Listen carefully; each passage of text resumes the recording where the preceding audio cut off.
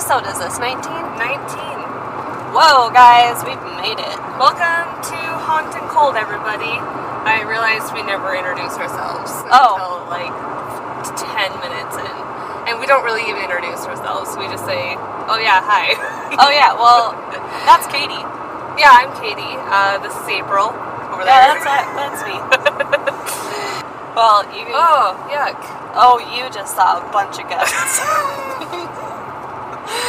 That was graphic. Oh my gosh. So the people listening, we just saw some really graphic roadkill of a large animal. Oh. That's my phone. I haven't figured out how to put a song as my ringtone yet. No? You have to download an app. GarageBand? No? Well, I guess you have an iPhone, Yeah. so I don't know. I don't know how to do it. I also haven't tried very hard, but So, since the last episode, you know how I got unlimited data? yeah. Well, now I need to get a new phone. Why? I dropped my phone the other day and looked at that big crack, and there's like lines across my screen. And Oh, I was noticing that it like glitches. Yeah. Yeah. Well, you can still get a new phone and your data plan will be the same. Well, I was thinking about switching to a new carrier. We have T-Mobile. Who do you have? Xfinity. That's expensive. Is it? It sounds like it. I mean, I'm You now. should probably look at the road. Don't look at me when you're Okay. driving. I am now currently going to be paying $45 a month for unlimited data, Yikes. and my phone's paid off. So is that bad? That's probably. I don't know. How much is your regular service though? So it's $45 just for you to have your phone and have all your unlimited stuff. That's like my bill. It's $45. That's good. Okay. Well, I need a new phone though. So should I go in and just tell them that? You'll have to buy a new phone though. Well, I don't know, because my game plan was to go into like a different carrier and be like, I'm gonna switch to you guys. That's why you should give me a free phone. That is not how that works. No? No. That's what I was hoping for, so. They sometimes do, I think T-Mobile has new customer deals, Yeah. but I don't think it's a free phone. It's I mean, I'm sure there might be depending on what you get, but Katie, stay in the lines. I'm sorry. I feel like I'm really low. I can't see over Okay, your well, steering wheel. change your seat. Okay. How far have we gone and you feel like you can't see? Since we've been driving, however, 10 minutes. Oh my gosh. Okay. Well, yeah, this is episode 19. This said it's only been recording for 2 minutes. Oh, so for 2 minutes. It felt like a long That time. felt like a really long time. Yeah. Our concept of time is pretty skewed. Hey, do you remember me telling you a long time ago? I texted you and I said, hey, remind me next time we record about telling you my new most embarrassing moment. Didn't you say it? Or Did you tell me? Did I tell you what it I was? don't know, Do you but- remember the story? Tell the people. Because I was thinking about it last night and I'm like, I don't think I ever We did shared... talk about it because I told you my most embarrassing story and we kind of went back and forth on, yeah, that is pretty embarrassing. So yeah, you Okay. go and then I'll share the... Okay, Yeah. and then we'll try to remember if we actually talked about this or not. Probably have. I don't know. If you remember this story, then we for sure have talked about it, because I have not shared it to anybody else. So, one night, I was door dashing, and I was really hungry. So, do you remember the story? I don't think And I got myself some food. I can't remember if it was McDonald's or Wendy's or what it was. But I ate half my sandwich and I threw it back into the bag because I was delivering something. And when I went to go deliver the item, I dropped off the person's order and it came back to my car.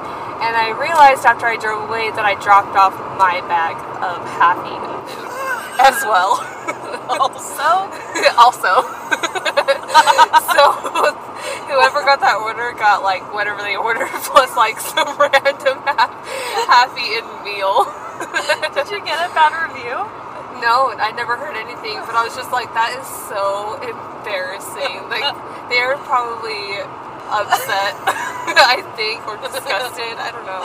I feel like they probably assumed if they got their entire order that wasn't part of their thing, so they probably just laughed it off. I sure hope so. So I'm like, oh, that is funny. It was really embarrassing though. Katie, stay in the lines. I'm sorry. I'm sorry. I just think I'm now like hyper aware because we're recording and I'm like, it's not funny. Our lives are at stake. So every time a car passes, you like panic and go out of the lines. Okay, practice. Just hold your ground. Hold your ground. Listen, they're going so fast. But like, they have their own lane. I'm going 75 miles per hour. They're going 75 miles per hour. So if you think about it, we're going 140 miles per hour at each other. That's not how that works. No? No. Isn't that what crime scene investigators do? They're like, this is how hard it's it's still smashed. 75 miles per hour. But if you're coming at each other, it adds. No, it's just the same. It's this plus that. It's not though. Didn't you take physics? No. I mean, yes, but I failed. Oh, So, well. yeah. Maybe If you that's why. want, you could set the... Here. It's set that so Okay. you can focus on one thing at a time. Yeah, maybe that's what it is. Okay. Okay. Okay. That's over. Okay. Anyway. Do you want to hear my story? Yeah. Wait, first. Oh. So this is a two-parter on my end. Yeah. Because we're driving really far east, just like we did in episode 1. So, I told April to have 2 stories prepared, and then when we get to my location, we got 2 parts. Yeah. So, April is gonna tell one story, and then we'll stop, and then she'll tell her other story, but you guys will get a regular episode. Yep. Yeah? Yeah. Also, we haven't talked about what's happened in our lives. No? What? I don't know. What's happened? Nothing. Oh yeah, it's like, how are you? I'm fine. Oh. How are you? Am I good? I'm good. Okay, well then let's move Let's on. move on. Yeah. Okay, well, Anyway. it's a big one. Okay. Are you ready? Yeah. I got a lot of my information from charlieproject.org, findagrave.com, the Archives of Salt Lake Tribune, Doe Network, the Morbid Library, and Wikipedia. Nice. Okay, Good let's sources. start. On the afternoon of July 4th, 1975, Nancy Baird was working her shift at Fina gas station on 1378 North Highway 89 in Salt Lake City. A patrol officer saw her at 5:15 a.m. Nope, p.m. Highway 89. Where is that? I think that's like Davis County. Oh. We said Salt Lake. Well, I lied. I don't know. Alright. Highway 89. Highway 89, wherever In that Utah. is in Utah. Got it. Okay. A patrol officer saw her at 5:15 p.m., but 15 minutes later, her manager arrived to take over the shift, and Nancy was nowhere to be found. Nancy was born January 14th, 1952 in Provo, Utah. She graduated high school in 1969 and became a young mom about 2 years later. At the time of her disappearance, she was separated from her husband. Her 4-year-old son lived with relatives, and her ex-husband moved to Wyoming. Okay. This is kind of all we know about her personal life. By the way, I want to note that my mom suggested this story. Really? Yeah, Your mom. mine, not yours. Okay. Just to clarify. Yeah. She's mine. Okay. So, as the fireworks went off that night, because it was 4th of July, Right. no one could find her. Officers and a helicopter crew searched for her the next day, but couldn't find her. Wait, helicopters the next day? Yeah, like because it's like Davis County over by Highway 89, there's mountains. Oh. So a helicopter was looking for her in, like, the mountainous area while police officers searched, like, the grounds. Yeah, usually they don't, like, bring out the big guns until days later. Yeah. It seems like, anyway. Yeah, they took it really seriously really early. But I'll tell you why. Okay. Is she a white female? Yes. Oh. In fact. That's probably why. Yeah. So Nancy was only 23 years old, 5'3", and 100 pounds. She had hazel eyes, reddish blonde, long, straight hair. She was wearing blue shorts, a blue halter top, and a light blue pinch-striped smock with the Fina gas station symbol. So she basically looked like a 70s young girl. Yeah. Kind of like her pictures actually remind me of our grandma. Oh, really? You know how she had like long straight hair and she was like really tiny? Yeah. Yeah. Okay. So she was also known to wear a small ruby ring on her pinky finger.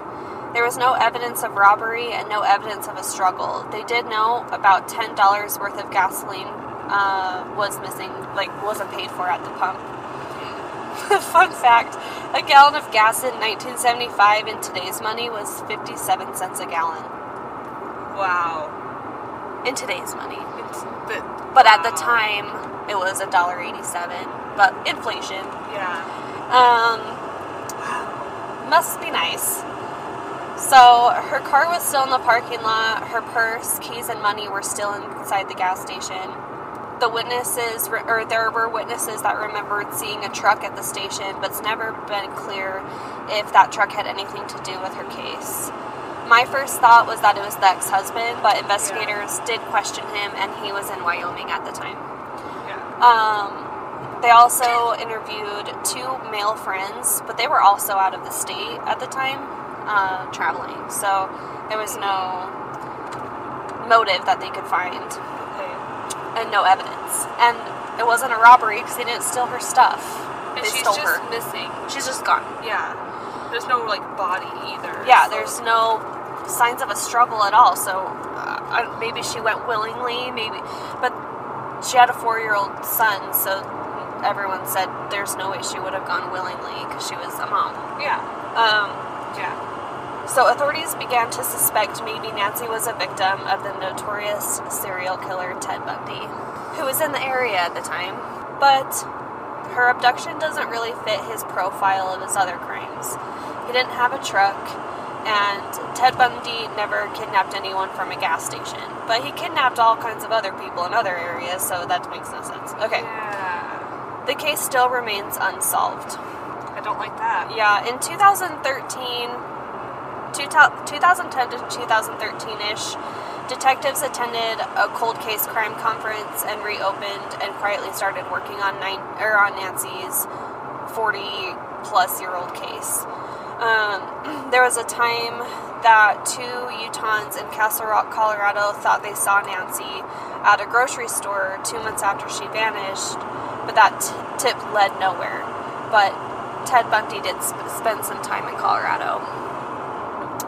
Also, Ted Bundy basically immediately killed all of his victims. Here's a theory. I know you haven't gotten that far yet, but what if Ted Bundy had a victim with him at the gas station, and she was a witness, so he took her too? Maybe.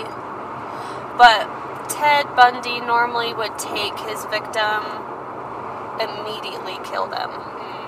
Like not taking to like a secondary. He wouldn't like travel around with them. He did take them to a second location, but didn't. It wasn't like a gas station. Do pit stops. Right.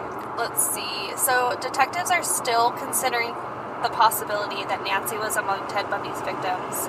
You'll often see Nancy's name in the suspected victim list of books, stories, and other things regarding Ted Bundy, but there's no solid evidence to prove it. So, with that said, let's talk about Ted Bundy. Okay. Dun dun dun. Dun dun dun. Ted Bundy is a name known across the U.S. as a killer who hid in plain sight.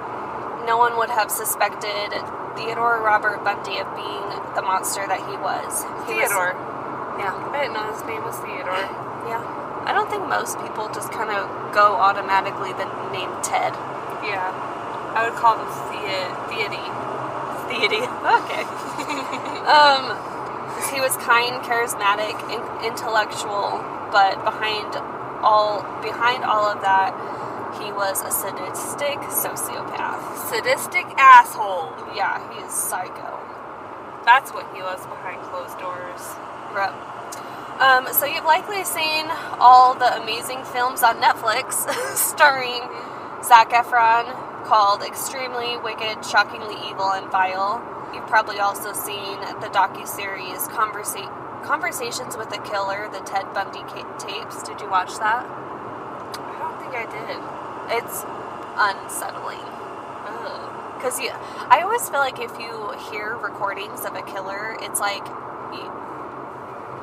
I don't know, it like gives me chills, like, to hear them talking. I don't know. It's just like, you're real. Like, Yeah. you're human. You're not just a story, like you know? Right, yeah.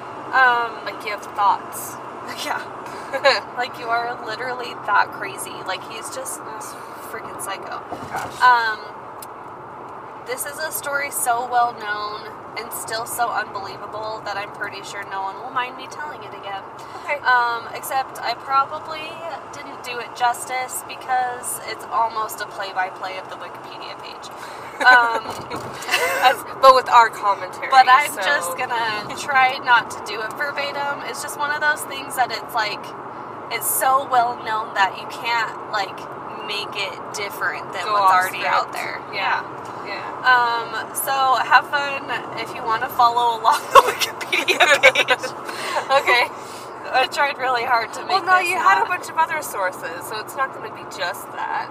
Yeah, but mostly that. Okay, anyway. So, Ted Bundy was born under the name Theodore Robert Cowell on November 24th, 1946. His mother was Eleanor Louise Cowell, and she gave birth to him at the Elizabeth Lund Home for Unwed Mothers in Burlington, Vermont. His father, unknown to this day. Actually, for a lot of Ted's life, he didn't even know his mother was his mother. He was raised by his grandparents, Samuel and Eleanor Cowell, and was told that they were his parents. And his mother posed as his sister. What? Because she was so young. You know, I forgot all about Ted Bundy and his background. That's wild. Right? According to biographer and true crime writer Anne Rule, who knew Ted personally, he didn't find out who his real mother was until around 1969 at 23 years old. Whoa. Yeah, he resented his mother for not talking to him about his father, and that he had to find out that she was his mom. Really? So was she just, like, really young? Yeah. Oh, okay. Because, could you imagine? It kind of seems like, how should I put it? It kind of seems like she was young and it was not okay to be, hello, dude. Yeah. But it seems like at the time it was like shameful to have a baby out of wedlock, right? And so to hide that, they had it under a ruse that it was the grandparents who were his parents. I wonder if that's the grandparents' idea. It probably was. Wow. And his mom, his actual mom, was saying that she was seduced by a war veteran that she met, and once right after she became pregnant, he bailed. Like, they just don't know what really happened, or like what happened. Anyway. Right. So, in 1950, when Ted was 4 years old, his grandmother/mother, Louise, left his grandfather, Samuel, who was insane and abusive. And honestly, like, Ted later said that he looked up to his grandfather, but he was psycho. That was his role model. Yeah, so she took Ted with her, after she left Samuel, she took Ted with her from Philadelphia to Tacoma, Washington to live with cousins. So she left and then just, like, changed her name to her maiden name and kind of just had to hide and get away from that guy. Okay. In 1951, Louise met Johnny Culpeper Bundy, a hospital cook, at a singles night at a local church. They married later that year, and Johnny adopted Ted. Ted didn't like Johnny just because he was like, "You're not my dad," you know? Yeah. Well, and I'm sure that the lifestyle was completely different. Yeah. And he's like, this is not what I'm used to. Right. Hey, we've been here before. Yeah. So Johnny and Louise, his stepdad, grandpa, and his grandma mom, always tried to include Ted in their family outings. Between the two of them, they had 4 more children, but Ted was distant and didn't like his stepfather. Did his stepdad know that who his mom really was? I don't know. Oh. I'm sure. But he said about his stepfather that he wasn't very bright and didn't make much money, so he thought he wasn't worth the time. So, as an adolescent, Ted said that he would wander the community in Tacoma, Washington, drinking and peeping into windows to watch women undress. Socially, he said he chose to be alone because he was unable to understand interpersonal relationships. He said, quote, "I don't know what made people want to be friends. I don't know what underlay social interactions." Though his classmates from high school all described him as well known and well liked. That's interesting. Yeah, he's charismatic, but didn't socially understand relationships. He's like, I know you guys like me, but I don't know why. Yeah. And why I should like you. Yeah. Huh. So Ted graduated high school in 1965. He started out at University of Puget Sound. I don't know. And then after a year, he transferred to University of Washington to study Chinese. In 1967, he became romantically involved with a classmate by the pseudonym Stephanie Brooks. I'm not sure if that's her real name or she wanted her real name out of it.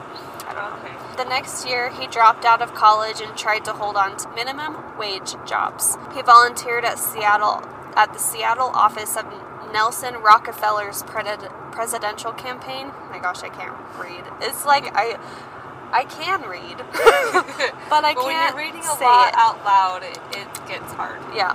It's all mumbled and jumbled. Yeah. So he helped out with that presidential campaign and then became a driver and bodyguard for Arthur Fletcher during his campaign for lieutenant governor of Washington State. So he is involved in politics, but more in the background. Okay. As a volunteer. But Stephanie broke up with him still because of his lack of ambition and because he was immature. Psychiatrist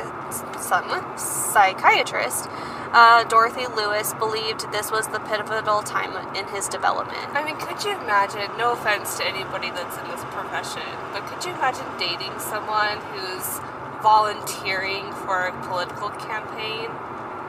Politics suck. Yeah, it's like that's all you have to talk about. Right. You know, and if they're not making a lot of money and they're just volunteering, it's like, get a job. Yeah, it's like, you know, there's more important things to worry about for yourself. Like, yeah. Sure, there might be important, like, topics and stuff going on, but it's also like, pick yourself up first before... Yeah. Anyway. I do think, though, that, like, people do the volunteering. Like, I don't think he did it. I mean, he should have got a job, but they do that to get their foot in the door. So, when you are like for in your politics. resume or whatever. Yeah. I guess I could see that. But Stephanie broke up with him. He was brokenhearted and went on a road trip. I mean, I would too. Yeah. He traveled through Colorado, visited relatives in Arkansas and Philadelphia. He even enrolled for 1 semester at Temple University in that area. During this road trip, it's believed that this is when he went to the Office of Birth Records in Burlington and found out who his mom was. Oh. So he was just full of emotional trauma. Yeah. Broke up with his girlfriend broke up with him, and then he found out his mom isn't his mom and that his mom is his sister. Oh my gosh. You know? Yeah. So he returned to Washington in the fall of 1969. This is when he met his longtime on and off again love interest, Elizabeth Klopfer. Okay. She was a single mom from Ogden, Utah. Bundy actually became somewhat of a father figure to Elizabeth's daughter, Molly, who was 3 years old when they met. In 1970, Ted enrolled in University of Washington. He studied psychology, if you can believe it. And then the next year, he took a job at Seattle's Suicide Hotline Crisis Center, which is where he met Anne Rule. Anne Rule is the one from before. She's a biography and true crime writer. So she met him when they worked at this crisis center, the Hotline Crisis Center, and became friends. Like, she didn't realize who he was, but she, at the time, was a former police officer and aspired to become a true crime writer. I see. But she ended up writing Bundy's biography, The Stranger Beside Me. Wow. Yeah. And what an interesting perspective. Right? You know? So, and at the time when she met him, she described him as kind and empathetic. Like, she just didn't see... She wouldn't have expected him to turn out the way he was. So, he graduated from the University of Washington in 1972 and re-entered the politics world. He joined Governor Daniel Evans' re-election campaign, and once he was re-elected, he was hired as an assistant to Ross Davis, a chairman of the Washington State Republican Party. Okay. In early 1973, Bundy was accepted into law schools of UPS, I don't remember what that acronym is for, and U of U. Really mostly because of the recommendation letters from the political guys that he was working with, as well as his psychology professors, and they all respected him and thought he was professional and charismatic. Yeah. And saw potential in him. Yeah, but his LSAT scores were pretty average and not anything to be excited about, but what got him into these law schools, or at least accepted to these law schools, was the letters of recommendation were so highly, promoting him. Yeah. In the summer of 1973, Ted went on a trip to California on a Republican Party stuff, and he rekindled his relationship with Stephanie, who broke up with him before. I guess she was impressed with his growth and transformation and was like, wow, you really got your shit together, you know? Yeah. Anyway, so he was, getting into law school, and he was working in politics and well respected by these higher up politicians, and she's like, wow, you really turned it around. Right. Let's see, at the time that he rekindled things with Stephanie, he was also still seeing Elizabeth, the single mom. Oh, okay. So neither of them knew that they existed. They didn't know. Not only did he date them both at the same time, but him and Stephanie were even talking about marriage. Oh, no. He introduced her to people and his political friends as his fiance when she visited him for Christmas. So basically, randomly, he ghosted her, completely just stopped talking to her, and she would call and she would write letters. We're getting married. Yeah, and he just ghosted her, and then eventually he picked up the phone and she was like, what the hell, Ted? What is going on? Yeah. And he just said, really cold, he said, Stephanie, I have no idea what you mean, and hung up.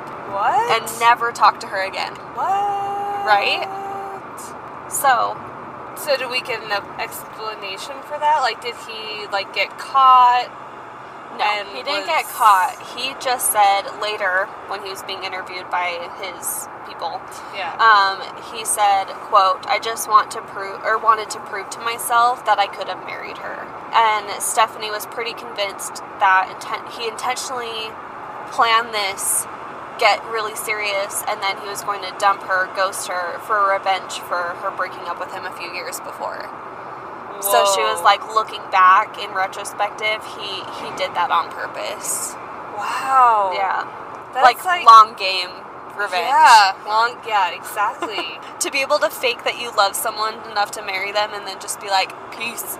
And the drama. Yeah, he is petty. He is petty as fuck. I feel like that's something that you would hear on a Kardashian episode or something, you know? But it's no, he thought of that. Right? Oh my gosh.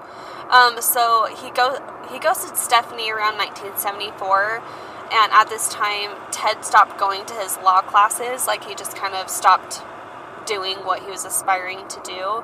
Yeah. And conveniently, that's when women began to disappear in the area. Yeah. So January 4th, 1974, Bundy entered the basement of Karen Sparks, 18 years old, a dancer and student at University of Washington.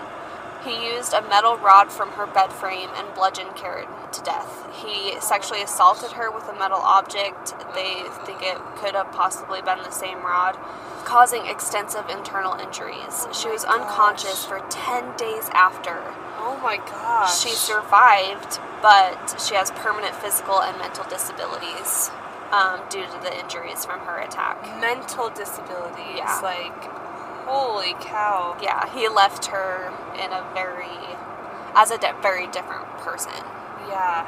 On the morning of February 1st, Bundy broke into the basement room of Linda Healy, a University of Washington undergrad who broadcasted morning radio weather reports. He beat her unconscious, dressed her in blue jeans, a white blouse, and boots, and she disappeared. Like, he dressed her up and then took her. That's weird. Like, in her own clothes? Yeah, like, it's freaking weird. He's such really a psycho. Weird.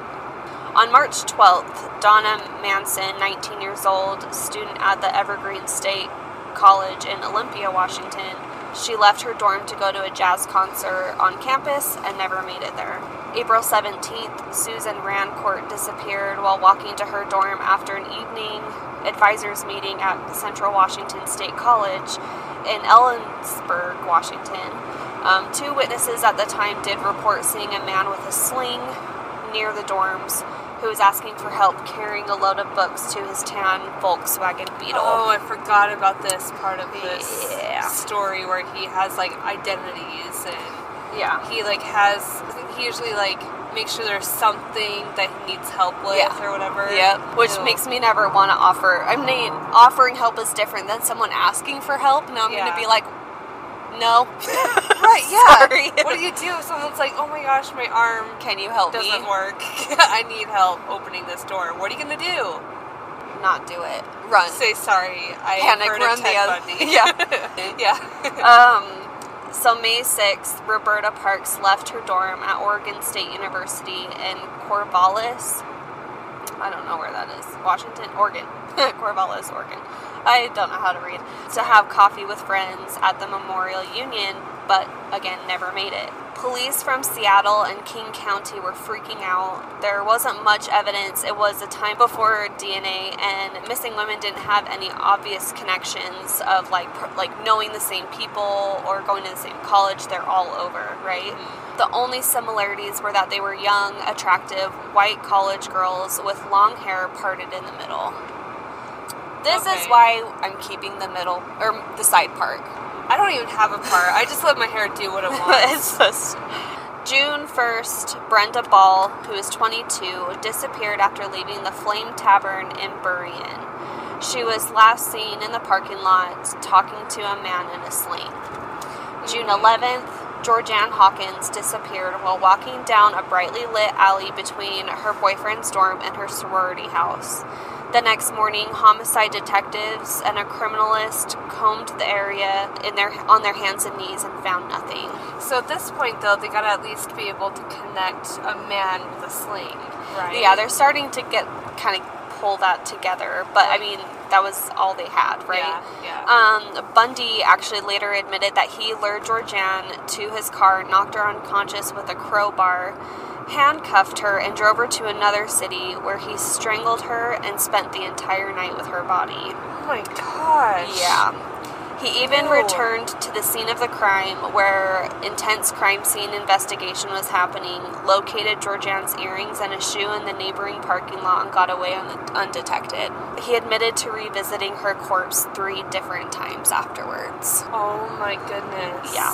After Georgianne's disappearance was on the news, witnesses told police that they saw a man in an alley behind a nearby dorm using crutches, had a leg cast, and was struggling to carry a briefcase. One woman said she remembered him asking her to carry the case to his car in a light tan Volkswagen Beetle. So during this time, if you can believe it, Ted was working in Olympia as an assistant director of the Seattle Crime Prevention Advisory Commission.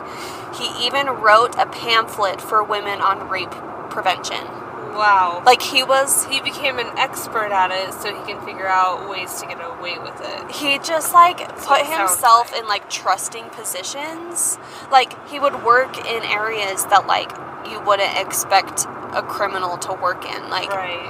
Hiding in plain sight. Yeah, so freaking... It is disturbing. It gets so worse, though. Okay, then later, he worked at the Department of Emergency Services that helped search for missing women. So, like, he's just putting himself in these, like these areas that relate to each other. Yeah. You know?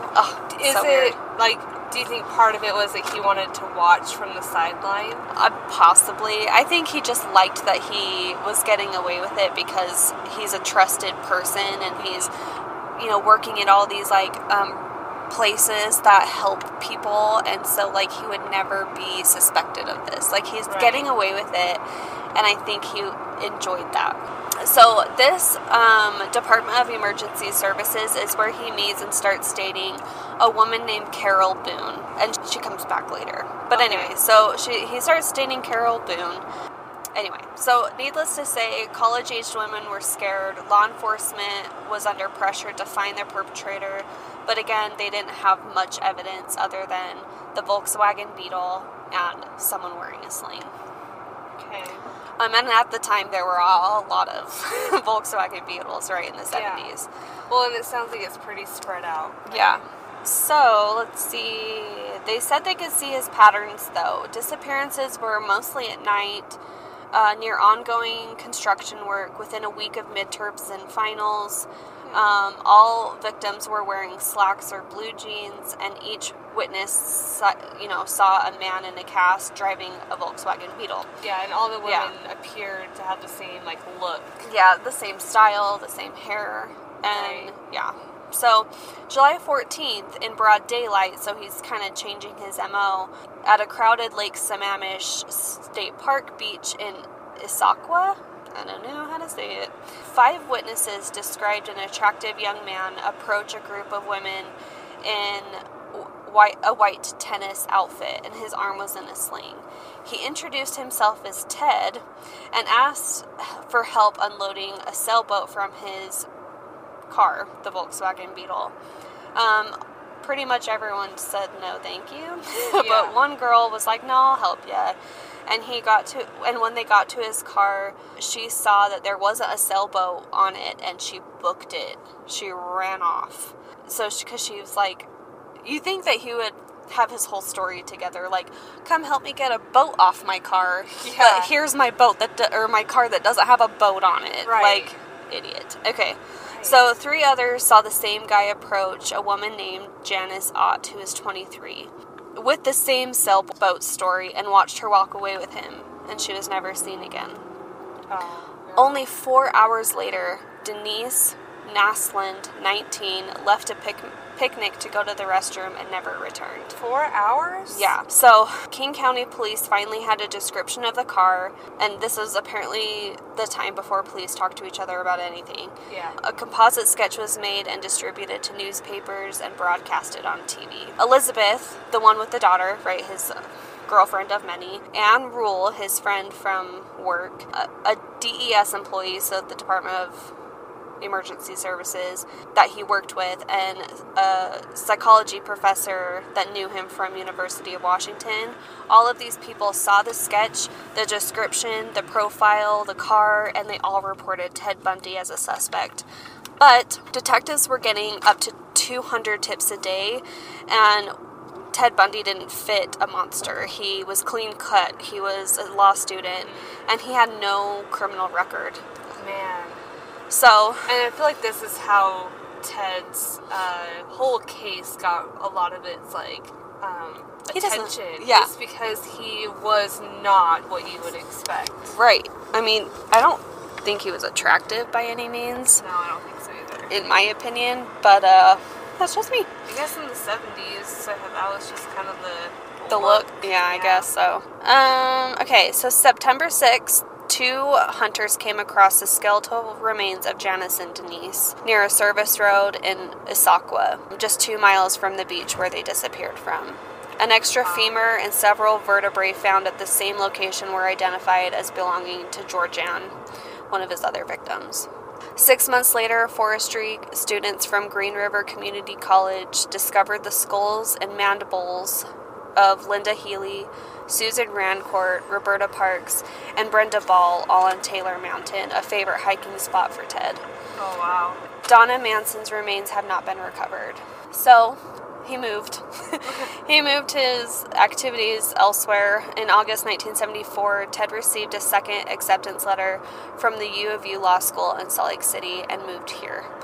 He continued to talk to Elizabeth over the phone. They were still technically dating and together as far as she was concerned. Yeah. But he was playing the field of young Mormon girls here in the Beehive State. Ugh.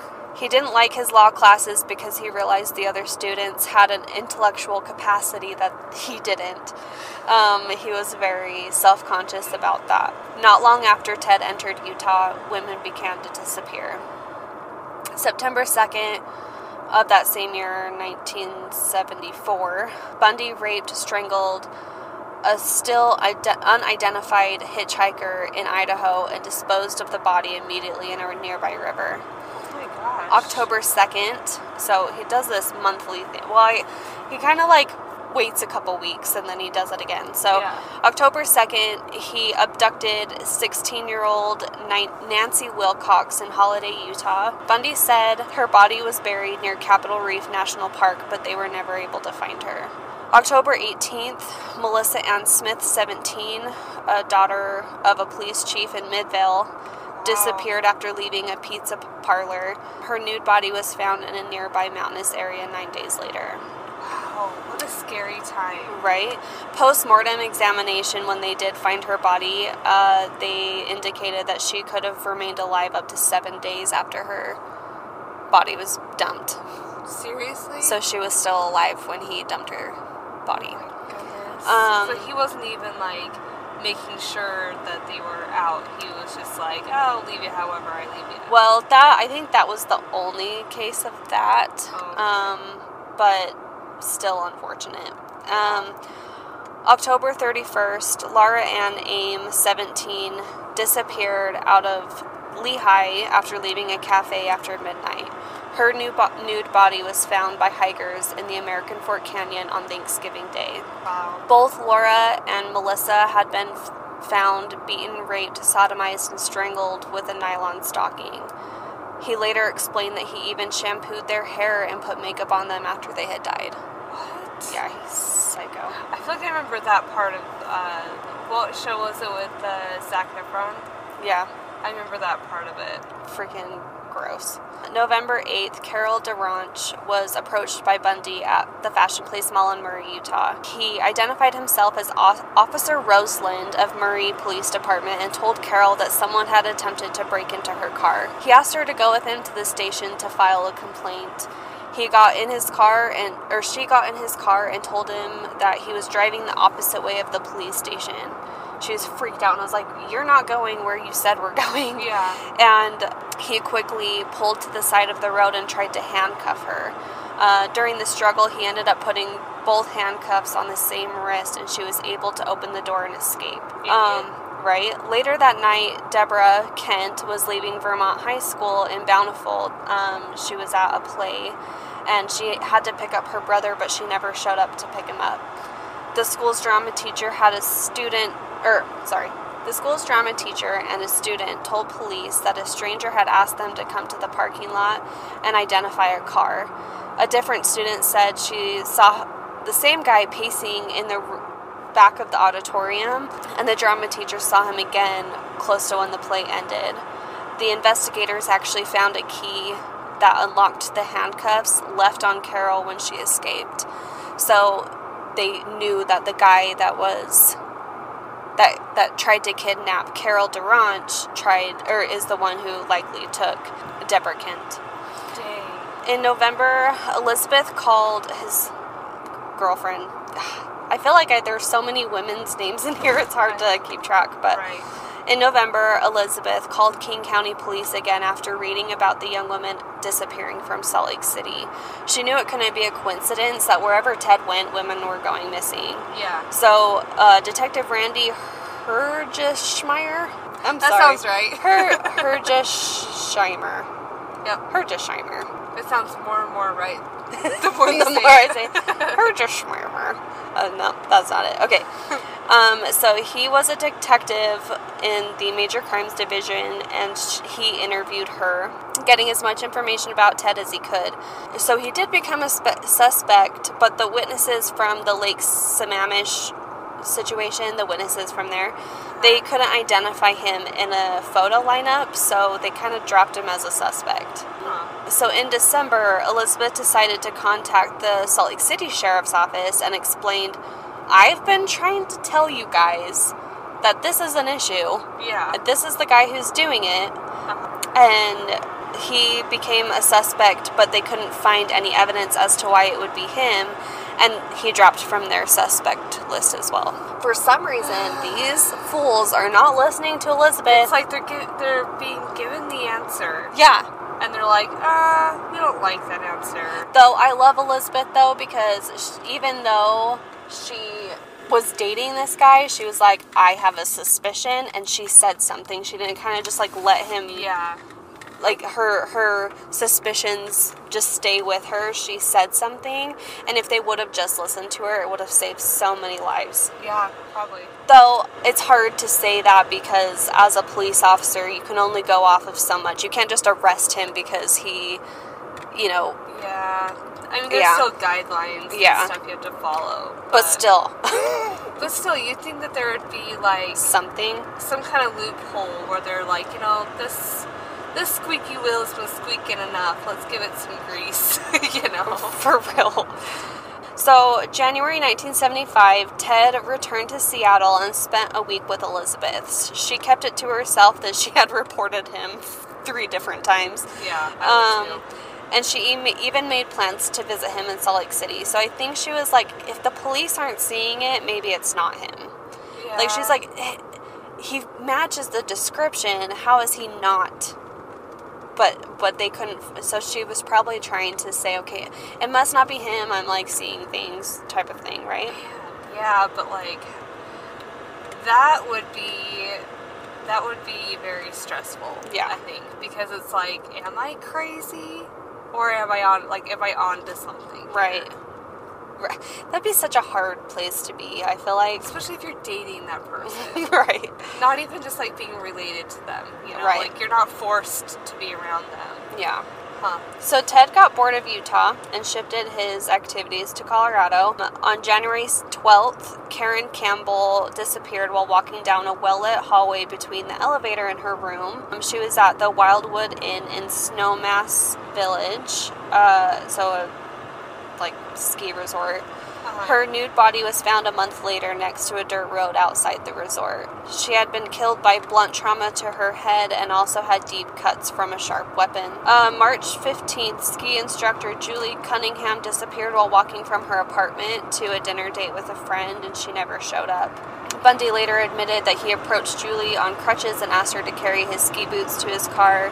He then clubbed her, handcuffed her, sexually assaulted her, and strangled her at a different location. Apparently, weeks later, he made the 6-hour drive from Salt Lake City to visit her body. Wow. So, yeah. Wow. April 6th, Denise Oliverson disappeared near the Utah-Colorado border in Grand Junction while riding her bike to her parents' house. Her bike and sandals were found later near a railroad bridge. May 6th, Dawn Culver, 12 years old, was lured from her junior high school by Bundy in Pocatello, Idaho. He drowned her in his hotel room and disposed of her body in a river north of Pocatello. Jeez. Like, so many people. So many. And all different, I mean, they're young women, but he's even, like, going to children. Which is branching out, weird. Like, where they are. Yeah, he's all over the place. Yeah. And somehow he still had the time to socialize with his coworkers from DES, including Carol Boone, who is, like, kind of a girlfriend. He spent a week with Elizabeth, his other girlfriend, where they discussed marriage, and another girl he was dating in Utah. He's just like a player of the West Coast. Yes. June 28th, Susan Curtis disappeared from the BYU campus in Provo. Her murder became Bundy's last confession before his execution years later. The bodies of Nancy Wilcox, Deborah Kent, Julie Cunningham, Delise Oliverson, Dawn Culver, and Susan Curtis were never found. Wow. September 1975, Ted Bundy was baptized into the Church of Jesus Christ of Latter-day Saints. Even though he was not an active participant in any of the services and basically broke all the rules, killing people, drinking alcohol, adultery, and drinking caffeine were some of the examples of how he didn't live up to the standards of LDS living. How did he get to be baptized then? Because don't you have to be good to be baptized? Yeah, I mean, I'm sure he lied. And it washes away your sins.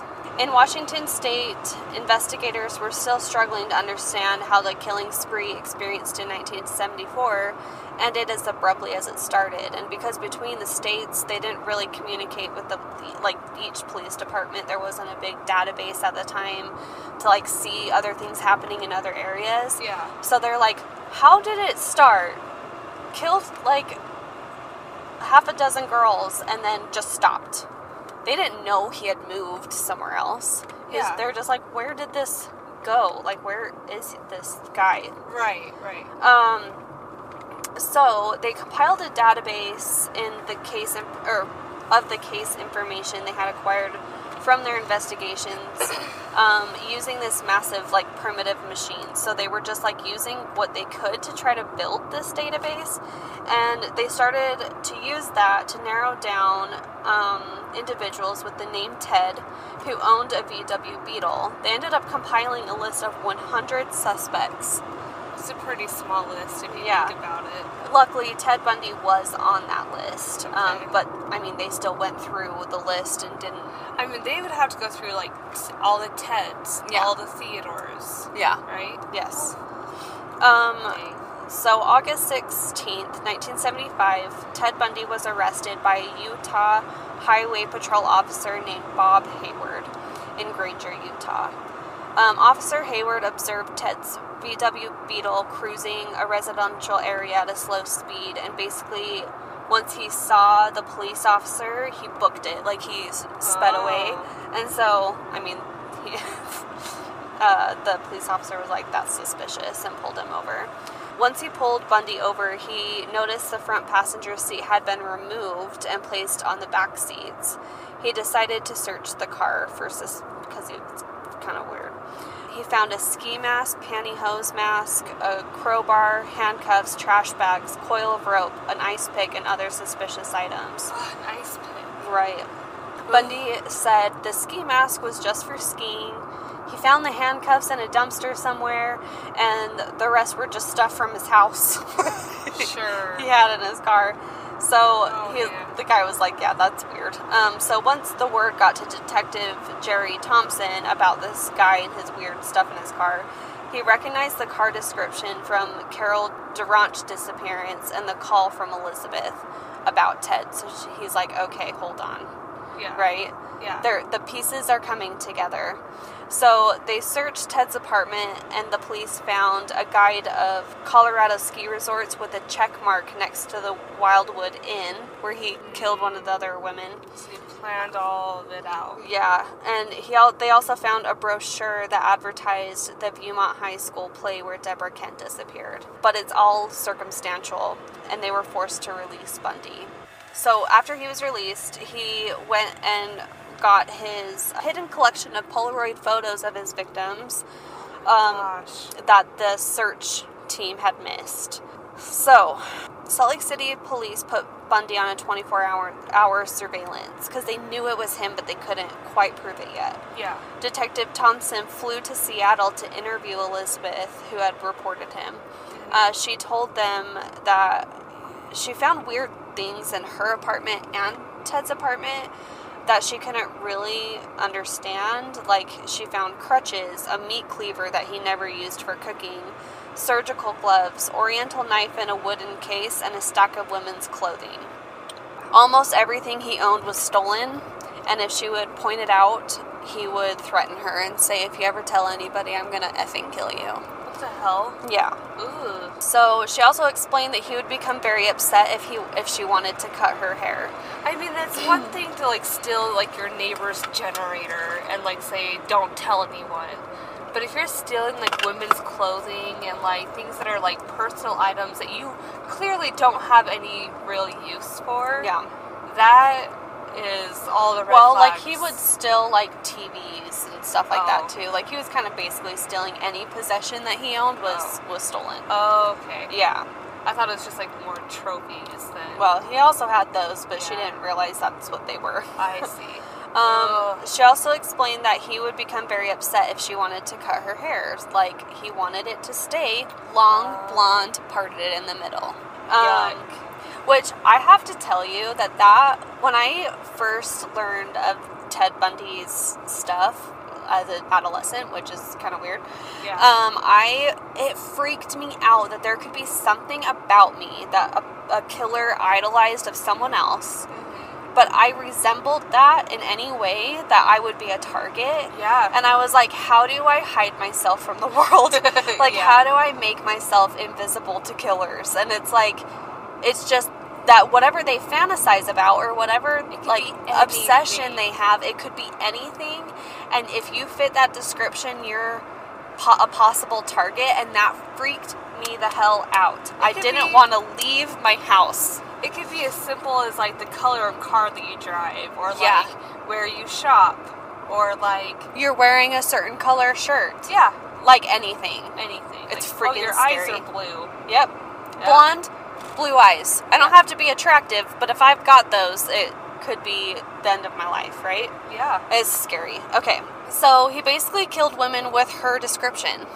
He never hurt her, but he would kill women with her description. That's gotta be its own psychological torment after the fact. Yeah. Especially, like, looking at pictures of yourself. Yeah. Being like, that's what he saw and was inspired by. Yeah. Well, I don't think she was blonde. I think I misspoke. She just had really long, straight, but it was parted in the middle. Yeah. Okay, so she would sometimes wake up in the middle of the night to him shining a flashlight under the blankets, examining her body. Oh, I remember that. Yeah. The detectives confirmed that Ted was never with her the nights of the disappearances. After her interview with Detective Thompson from Salt Lake City, Elizabeth also interviewed with Detective Kathy McChesney from Seattle Homicide, where she learned of the existence of his other girlfriend, Stephanie Brooks, that he ghosted, right? Right. So he was like, I never knew she existed, and they were almost married, so what the hell? Like, she was just like, this is weird. Like, he's a different guy no matter where he goes, right? Right. So Bundy was pretty busy during this time. He got rid of his VW VW Beetle by selling it to a Midvale teen, but since the police were surveilling him, they impounded the car from the teen. Like, they were like, sorry, dude, Yeah. gotta take the car you just bought. So they impounded it for evidence. The FBI were able to find hair in the car matching Karen Campbell, one of his victims. They also identified strands of hair matching Melissa Smith and Carol Durant, and Durant was the girl who survived, right? Yeah. October 2nd, detectives put Bundy into a lineup where Carol Durant was able to immediately identify him as the person who identified themselves as Officer Roseland. Right. And the witnesses from the Viewmont High School play were able to identify him as the stranger pacing the auditorium. I feel like that would be so hard to be called in for, like, a lineup to be Right. like, yeah, that's the person I saw. Because, like, what if you're, like, pretty sure, and then, like, you go home that night and you're like, wait. I think they actually, because the other guys, I think, are, like, either other inmates or they're volunteers. So if they identify the wrong person who's not even closely involved, they know that that's not the guy. I don't think they put, like, other suspects in the same lineup. That would make sense. Yeah. Okay. That would make me feel better as somebody that's, like, trying to point them out. It's like, what if that innocent man over there didn't do anything? Right. You know? So Ted Bundy was charged with aggravated kidnapping, attempted criminal assault on the Durant case, but he was freed on $15,000 bail that was paid by his parent, grandparents. Oh my god. While he was out on bail before his trial on the Durange case, he spent most of his time with Elizabeth in Seattle, which I'm like, Elizabeth, Don't. what are you doing? Ooh. Can I keep going? I don't know. I can. Where are we going? Because are we going to get in trouble? I don't know. I mean, what are they gonna do? Tell us to leave? It's not like we haven't been through that before. Oh, it's like We're really good at saying, okay, we'll leave. No! We could also just pull over on a... Let's go all the way up here on the sign where it says stop. And we'll just stop and say, we stopped before that. Yeah. We did what it said. We're following at least these instructions. Except now there's going to be people. I saw a person. There's a person. Is she going to come and be like, what are you doing? When we tell her what we're here for, she might just be chill. Maybe. Be cool. Act cool. Act normal. UFO Valley Campground. You are here. Over there, do you see the campground? Let's go to the campground so that we're not in a weird spot. I'm going to go ahead and guess where we are. Skinwalker Ranch. Mm-hmm. Yeah. I started watching this on Hulu. Did you? Just a little bit ago. I don't think I finished all of it, but... Well, okay, should I turn around? Yeah, so we have to go back. And around the mountain. Yeah. Basically going over there, but around this mountain. Okay, well, we still have time for you to talk. So. Okay, yeah, I have plenty to say. Okay. Anyway, Elizabeth, you just need to get over it. Just get away from him. Stop talking to him. But I also wonder if she broke up with him, if she would then become a target. Yeah. You know? Yeah. Because she has a kid, so I feel like I would be a little weary also of, like, making him mad. I could see that. So, but I also think he was charming enough that there was enough doubt also. The Seattle police were struggling to find enough evidence on him for the murders there, so they had him on 24-hour surveillance also. Anytime he was in Seattle, they would be following him. In November, the three main investigators, Jerry Thompson from Utah, Robert Keppel from Washington, and Michael Fisher from Colorado, all met in Aspen, Colorado, and exchanged information with 30 other detectives and prosecutors in 5 different states. Wow, 30 detectives. Because they didn't have a way to, like, link everyone together yet, it seemed like. Could you imagine being in that, like, briefing, like, in that room? And they're like, yeah, we have a girl missing here, we have a girl missing here, and it's like, Oh, that would be super intense. I would want to be a fly on the wall for an investigation, but I'd love to observe how they go about, like, these investigations. You know, what the things that they pay attention to. You know what I mean? Because you always think, how did they not see that? How did they not see that? But it's like, when you're in it, sometimes you get tunnel vision on this area, or sometimes you, like, miss one detail that's so, like, important that you don't even realize is important, you know? Right. Okay, anyway, let's see. February 1976, Bundy stood trial for the Durange kidnapping. His attorney advised him to waive his right to a jury, so there wasn't a lot of publicity over it. After a 4-day bench trial and a weekend deliberation, Judge Stuart Hansen Jr. found him guilty of kidnapping and assault. He was sentenced to 1 to 15 years in the Utah State Prison. In October, he was found hiding in the bushes in the prison yard, carrying an escape kit. He had road maps, airline schedules, and a social security card. Wow. Because of this, he spent weeks in solitary confinement at the Utah State Prison. Later in October, Colorado authorities charged him with Karen Campbell's murder, so he was transferred to Aspen, Colorado in January 1977. So in June 1977, Bundy was transported from Garfield County Jail in Glenwood Springs to Pitkin County Courthouse in Aspen, Colorado for a preliminary hearing. He decided he wanted to represent himself as his own attorney, which allowed him to not wear handcuffs or, like, shackles. So because he was representing himself, he didn't have to be all shackled up. During the recess, he asked to visit the courthouse law library to research his case. And when the guards weren't looking, he opened a window and jumped to the ground from the 2nd story and injured his right ankle on landing. So do you think that was, like, his plan to represent so that he could escape? I don't know. I think he just is a man of opportunity. So he shed a layer of his clothes. He was able to walk through Aspen as roadblocks were being set up surrounding Aspen, Colorado. He then hiked south to Aspen Mountain. So he has an injured ankle. Yeah. And he looks normal enough. And he shed his, like, clothes of what was, like, kind of suspicious, right? Yeah. And he was able to kind of get through to his hike. He stumbled upon a hunting cabin and stole food, clothes, and a rifle. Then the next day, he left the cabin, continued south, and became lost in the forest. He wandered aimlessly on the mountain for 2 days. June 10th, he broke into a camping trailer on Maroon Lake, taking food and a ski parka. Instead of continuing south, he walked back towards Aspen, and he was able to elude roadblocks and search parties. So 3 days later, he stole a car at the edge of Aspen Golf Course. He was cold, tired, and in pain from his ankle, so he drove back to Aspen again, where 2 police officers noticed his car weaving all over the road. They pulled him over and were like, hey, this is the guy we've been looking for. Yeah. How convenient. Like, he got out, he got away from Aspen, but he, like, went back to Aspen and got caught. Like, he's kind of stupid. Okay. Right. It's like he's intelligent to a point. Yeah, but then his decisions are, like, weird. But, like, yeah, it's like, but why? Like, you would get as far away as possible as you could, right? Yeah. Yeah. Then he was returned back to the Glenwood Springs jail, where he was making yet another escape plan. His legal advisors were trying to tell him that he was pretty close to getting the cases dropped because significant pieces of evidence were ruled inadmissible. But he wanted to escape, so that's what he was going to do. So he somehow, in the jail, he acquired a floor plan and a hacksaw blade from other inmates and accumulated $500 in cash that he smuggled over a 6-month period. And it's assumed that Carol Boone, his girlfriend from the DES work, that she was visiting him and smuggling him money. Really?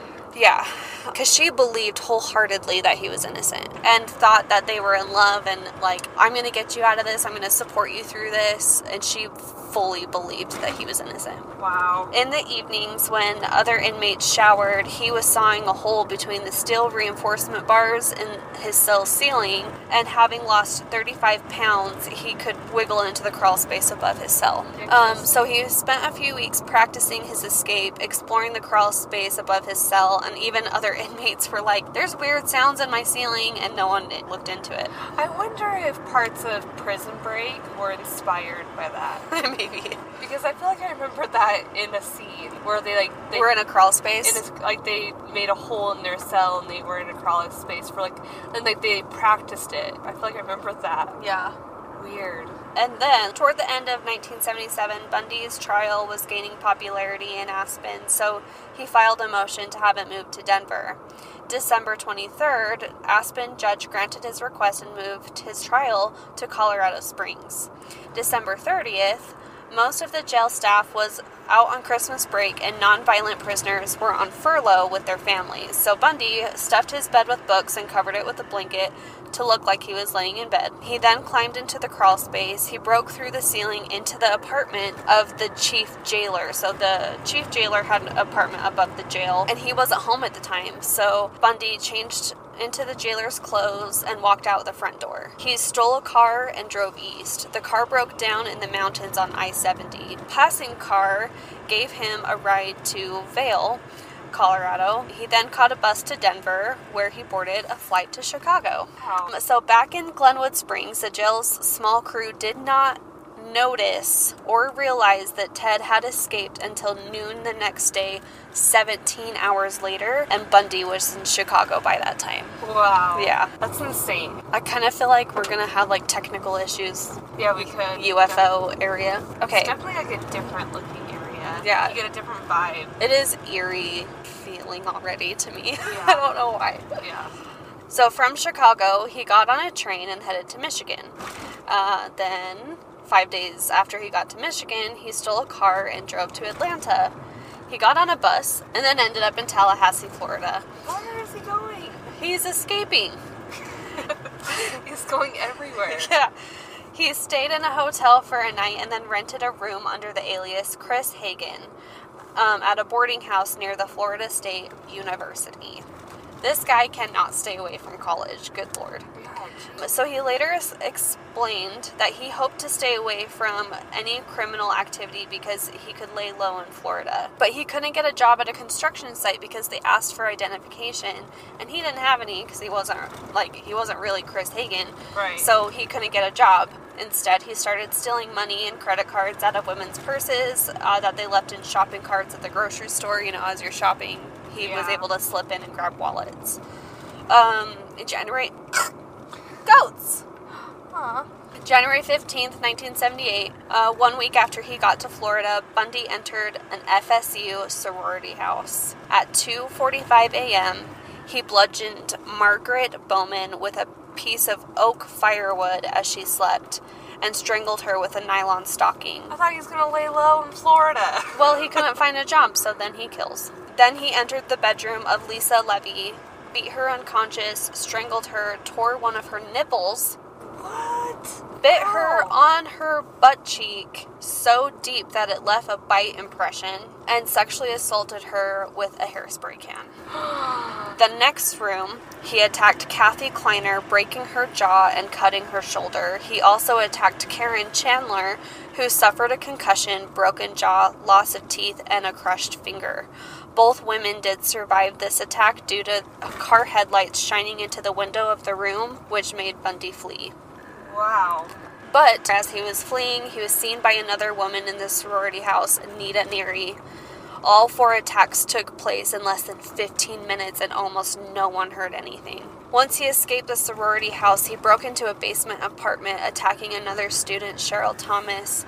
He dislocated her shoulder and fractured her jaw and skull. She survived, but was left with permanent deafness and equilibrium damage. On her bed, police found a semen stain and pantyhose mask containing 2 hairs that they were able to later point to Bundy. Oh my God. February 8th, Bundy drove 150 miles to Jacksonville in a stolen university van. In a parking lot, he approached 14-year-old Leslie Parmenter, the daughter of a Jacksonville Police Department chief of detectives. He called himself Richard Burton from the fire department, but he ran off when Leslie's older brother showed up and confronted him. That afternoon, he went back west 60 miles to Lake City. He went to a Lake City junior high the following morning, where 12-year-old Kimberly Diane Leach was summoned to homeroom by a teacher to retrieve a forgotten purse and never return to class. I don't know how that happens. How does he kidnap her from inside the school? Yeah. I don't get that. But 7 weeks later, after an intense search, her remains were found partially mummified in a pig shed. She was raped and killed by cuts to the throat by a knife. Oh my goodness. February 12th, Bundy was running out of cash to pay for his overdue rent and was paranoid the police were closing in on him. So he stole another car, fled from Tallahassee, and drove west across the Florida Panhandle. February 15th, was stopped by a Pensacola officer, David Lee, near the Alabama state line. He was told he was under arrest because there was a wants and warrants for him, I guess. So he kicked Officer Lee's leg out from under him and took off running. Officer Lee got up, shot 2 warning shots, and chased him down and tackled him. They struggled over Officer Lee's gun before the officer was able to pin him down and arrest him. Dang. As Officer Lee transported Bundy to jail, he actually didn't realize that he just arrested one of the FBI's 10 most wanted fugitives. He heard Bundy say, quote, he's like, yeah, I got him! Right? He said, quote, I wish you had killed me. Now, Bundy had a trial in Florida because of the sorority murders and assaults. The trial was covered by hundreds of reporters in 5 different continents. It was the first trial to be televised nationally in the U.S. The first. Yeah. Bundy was assigned 5 court-appointed attorneys, but he felt he could handle his defense himself because he's a narcissist and he loves attention. Right. From the beginning, he, quote, sabotaged the entire defense effort out of spite, distrust, and grandiose delusion. His attorney, Nelson, said that Ted was facing murder charges with a possible death sentence, and all that mattered to him apparently was that he was in charge. Bundy's trial was full of theatrics. He wanted to be the center of attention, and he was. Women all over the country were obsessed with this guy who was a brutal killer and rapist, and everyone was just, like, so intrigued by him, and would go, like, hundreds of women would go to his court appearances, and he would just, like, look over and smile at them, and they were all, like, swooning. It was so disgusting. Sickening. Ugh. Eyewitnesses from the sorority house testified they saw him there holding the murder weapon. Physical evidence of his bite mark on the buttocks of one of the victims matched the casing made of his teeth, which is one of the biggest things. Can't replicate that. Yeah, like, it matched his, like, the crookedness in his teeth exactly. Yeah. The jury deliberated for less than 7 hours and convicted Ted Bundy on July 24th, 1979, of the Bowman and Levy murders, 3 counts of attempted first-degree murder, and 2 counts of burglary. 6 months later, another trial in Orlando for the kidnapping and murder of the 12-year-old Kimberly Leach from the school. An eyewitness testified it was him who they saw leading Kimberly from the schoolyard to the stolen van he was driving. There was physical evidence that included clothing fibers that matched the jacket he was wearing when he was arrested. They found those fibers in the van and on the girl's body. He was found guilty once again after less than 8 hours of deliberation. During the penalty phase of this trial, Ted took advantage of a weird Florida law that if you declare marriage in a court in front of a judge, the judge doesn't have to say anything, it just has to be in front of a judge, then it counts as a legal marriage. So, Carol Boone, the one who thought he was... I declare... bankruptcy! I declare marriage! Okay. You can't just declare something and have it happen, or whatever it says.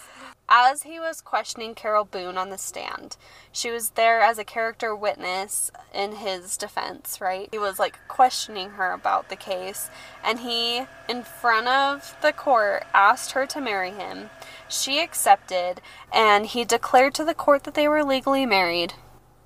Isn't that the most romantic thing you've ever heard? That is... And she was just like, oh my gosh, and it was like... It's all theatrics. Like, he just wanted attention. He wanted to control where attention was going to. Like, I'm sure the media at the time was just blowing up with that. Yes. On February 10th, 1980, Ted Bundy was sentenced for a 3rd time to death by electrocution. October 1981, Carol Boone gave birth to a daughter, Rose. How? And claimed Bundy was the father. So I guess conjugal visits were not allowed in the Florida State Prison, but if you paid the guards enough, they'd look the other way, So while on death row, Bundy started interviews with a few different individuals as attorneys, people who wanted to write books and whatever. So you'll hear those on the Ted Bundy tapes on Netflix. Mm-hmm. Really fascinating, but disturbing. Mm-hmm. And I'm not going to go into all of that because you guys can watch it and listen. Yeah. July 1984, prison guards found 2 hacksaw blades hidden in Bundy's cell. I want to know, how are people getting hacksaw blades into prison? Yeah. Because that happened in the other jail, as well as this jail. How are they getting access to hacksaw blades? Just hide it in your pant leg, I guess. But, like, I don't get it. Yeah. So he was just attempting to escape again. Like, that was the whole thing of it. For the 4th time. Yeah. October 1984, Bundy contacted Detective Keppel in Washington to share his self-proclaimed expertise in serial killer psychology. And he offered to help offered to help him with a case, like a big case in Colorado. I think it was like one of the more popular serial killers, Grand River serial killer or something. And he ended up not really being helpful because they didn't catch the real killer for like a decade later or something. So his execution was scheduled for June 2nd. Leading up to it, in April, Bundy finally confessed to his attorneys what they believed was the full range of his deprecations, including details of what he did to some of his victims even after their death. He told them that he revisited Taylor Mountain in Issaquah and another secondary location several times to lie with his victims and perform sexual acts with their bodies Necrophilia. until decomposition forced him to stop. He just couldn't anymore. Oh my gosh. Yeah. In some cases, he drove several hours each way and remained there the entire night with their bodies in the wilderness. Ugh. In Utah, he, like I said before, he applied makeup to some of his victims, washed their hair, and he told his attorneys, quote, "If you've got time, they can be anything you want them to be." He decapitated approximately 12 of his victims with a hacksaw and kept at least one group of severed heads, probably the 4 later found on Taylor Mountain, in his apartment for a period of time before disposing of. So over time, many appeals happened, many stays of execution. He'd make little confessions here and there to prevent his execution from happening. So he'd be like, oh wait, I forgot to tell you something else. So they would strategically playing his cards. It would keep being pushed out, and eventually the judge was like, okay, we're done. Like, no. And then even the families of the victims were like, we don't need your confession. We knew you did this. I don't need to know more details. Just ready for this to be over. The information you're going to give isn't going to change what happened. Like, they knew, even though the families who the bodies weren't found of their daughter or whoever, they knew that they were gone. So Carol Boone had, like I said, she was convinced that he was innocent and like married him and had a baby with him. But then when he started making these confessions to prevent his execution, she felt deeply betrayed by him, and she moved back to Washington with her daughter and refused to accept his phone calls. Finally. Even on the morning of his execution, he called her and she refused to talk to him. So January 24th, 1989, Ted Bundy was executed in the Rayford electric chair at 7:16 a.m. His last words he directed to his attorney and a Methodist minister, saying, quote, "Jim and Fred, I'd like you to give my love to my family and friends." What family and friends? Citizens accumulated in a pasture across from the prison grounds. They sang, set off fireworks, danced as the execution was carried out. They all cheered when the white hearse contained Bundy's body. As it left the prison, they were all like cheering for it. He was cremated and his ashes were scattered at an undisclosed location in the Cascade Range of Washington State in accordance with his will. Wow. Now, I'm sorry that this like entire thing was basically his Wikipedia page. But the story has been told so many times that the details are all the same. Some of the victims kind of go under an alias to protect themselves.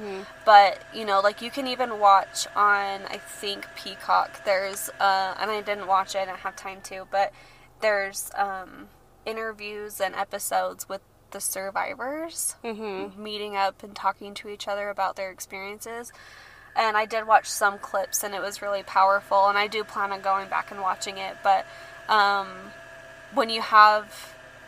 You know, I know not everyone can relate to that experience, and so it's helpful, I think, probably to have people to talk to about it. You know, feel like you aren't totally alone. Like, that could have been you. Like,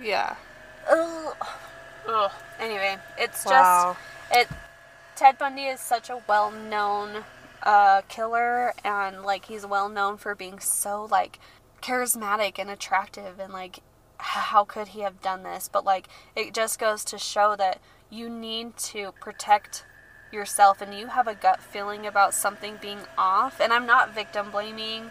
I'm just saying, if you have a gut feeling, you don't need to be polite. You don't need to help this injured person put their stuff in their car, because like your safety is more important than their comfort. Yeah. Like, if you don't feel comfortable, don't put yourself in that position. Yeah. You have the power to, I should say, not be polite. You have the power to say no if you don't feel comfortable with your situation you're in. get Totally. away if you're scared. Totally. Just scream Ted Bundy and run. But no, I mean, it's just so scary. It was a scary time, and obviously, like, the times are better because police have tools and databases, and they communicate with each other, and They have this story they have DNA evidence now. Like, learn from. yeah, it's crazy. I do like to note, though, that once he, our listeners in our local area may like to know that he was excommunicated from the LDS Church after he was charged with kidnapping Carol Duranch. So he's no longer a member of that. He decided, or when, I guess they asked him in his interviews what, like, religious affiliation he had, and he said Methodist church that he grew up in. So, And he would talk to a Methodist priest before he died. yeah. So that was the direction he went towards the end of his life. But I don't think he was really interested in being a part of the LDS religion. I think he just wanted to be a part of the community. Yeah. And, like, have trust there. Yeah. Have support. Yeah. Where he could manipulate it. There it is, guys. I did Ted Bundy. I know someone asked for it. It was exhausting. I'm sure you all know it. It's just such a crazy, well-known story that I probably didn't, like, do it justice or anything, but everyone knows it. He did great. So He did great. there's a whole lot of dates, a whole lot of people, a lot whole of lot people. of stuff to say. Yeah, So definitely. Well, I'm also doing a well-known story. what a perfect timing. What a well-known episode. Right? Yeah, so we're at Skinwalker Ranch, kind of.